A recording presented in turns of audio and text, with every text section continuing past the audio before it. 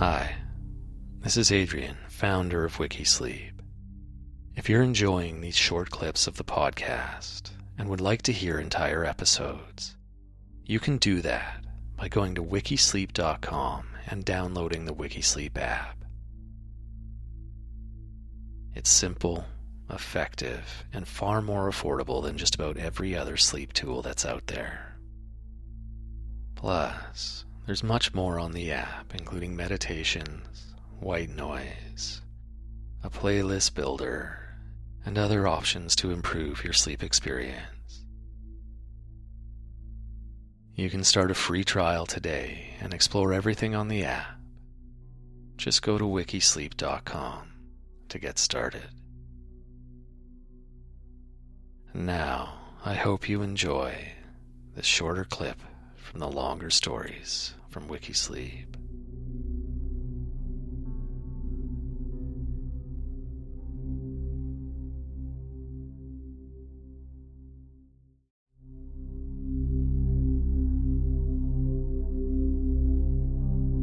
In 1992, Irish singer and activist Sinéad O'Connor appeared on Saturday Night Live as a musical guest.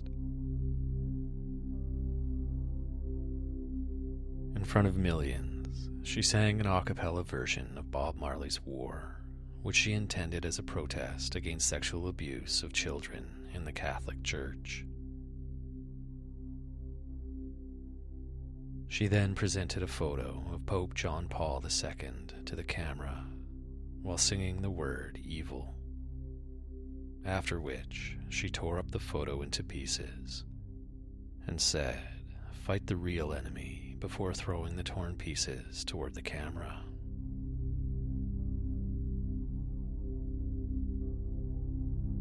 The incident occurred 9 years before John Paul II acknowledged the sexual abuse within the church, and at the time, major figures were not openly speaking about the known issues. Her protest resulted in her being largely ridiculed and dismissed by the media, but following her recent death, many people are revisiting her life and career. She was speaking truth to the horrible sexual crimes and cover-ups within the Catholic Church and was willing to sacrifice her own career to bring attention to them. And in an era where most public figures are still afraid to speak out against injustice, many are saying the world owes her an apology.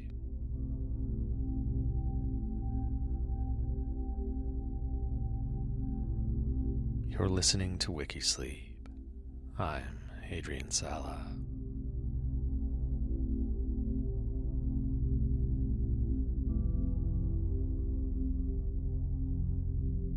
Sinéad O'Connor was born on December 8, 1966, in Dublin, Ireland.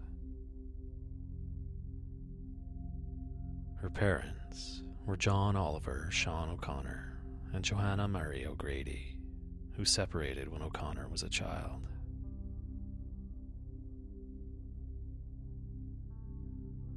In 1979, when she was 12 years old, O'Connor left her mother and went to live with her father, who had remarried and moved to Virginia 3 years prior.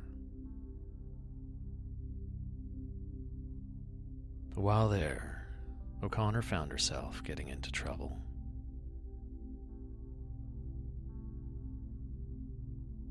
At the age of 15, her shoplifting and truancy led to her being placed in an asylum called the Grignon Training Center, run by the Order of Our Lady of Charity, for 18 months.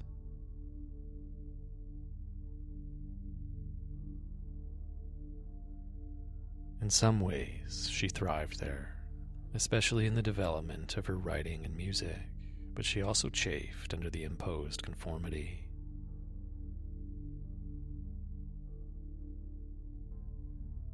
Unruly students were sometimes sent to sleep in the adjoining nursing home, an experience of which she later commented, "I have never, and probably will never, experience such panic and terror and agony over anything."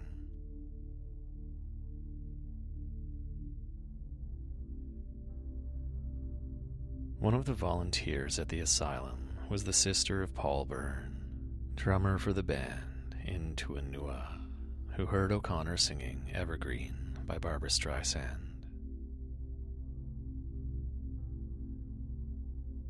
She recorded a song with them called Take My Hand, but at 15, they felt that she was too young to join the band.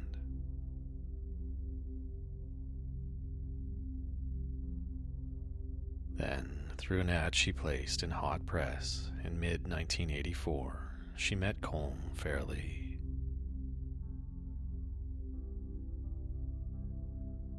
Together, they recruited a few other members and formed a band called Tonton Macoute.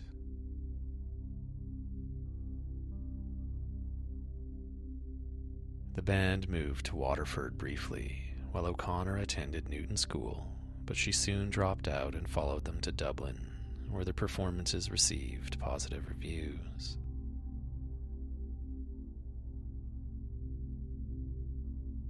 Most observers thought O'Connor's singing and stage presence were the band's strongest features, and that brought her to the attention of the music industry.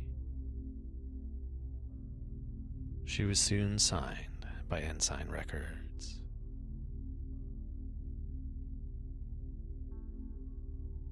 She also acquired an experienced manager, Facna O'Callaghan, former head of U2's Mother Records.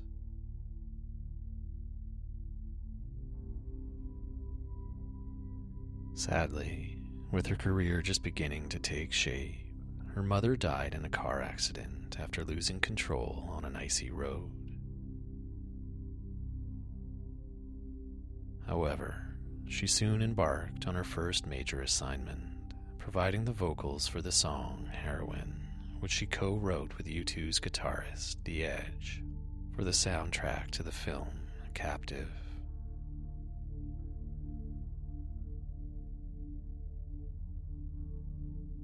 Her manager, who had been fired by U2 for complaining about them in an interview, was outspoken with his views on music and politics, and O'Connor adopted similar habits. She defended the actions of the Provisional IRA and said U2's music was bombastic.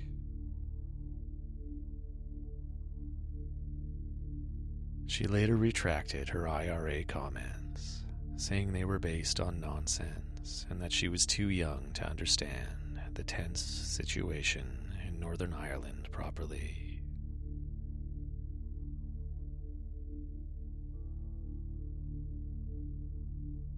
Her first album, The Lion and the Cobra, was a sensation when it was released in 1987 on Chrysalis Records.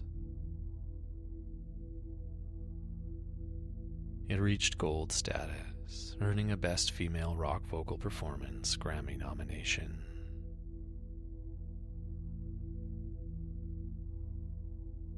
O'Connor named Bob Dylan, David Bowie, Bob Marley, Susie and the Banshees, and the Pretenders as the artists who influenced her on her debut album.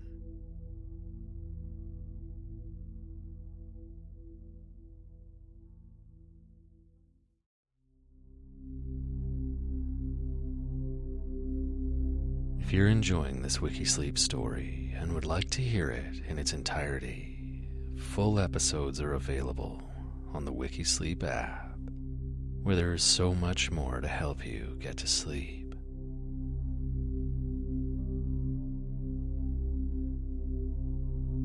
Simply visit the Apple App Store or Google Play Store and search Wikisleep. Or visit wikisleep.com, where there are simple links to the app. And remember, we're not a regular sleep app. We're a cool sleep app. Affordable, fun, and endlessly interesting.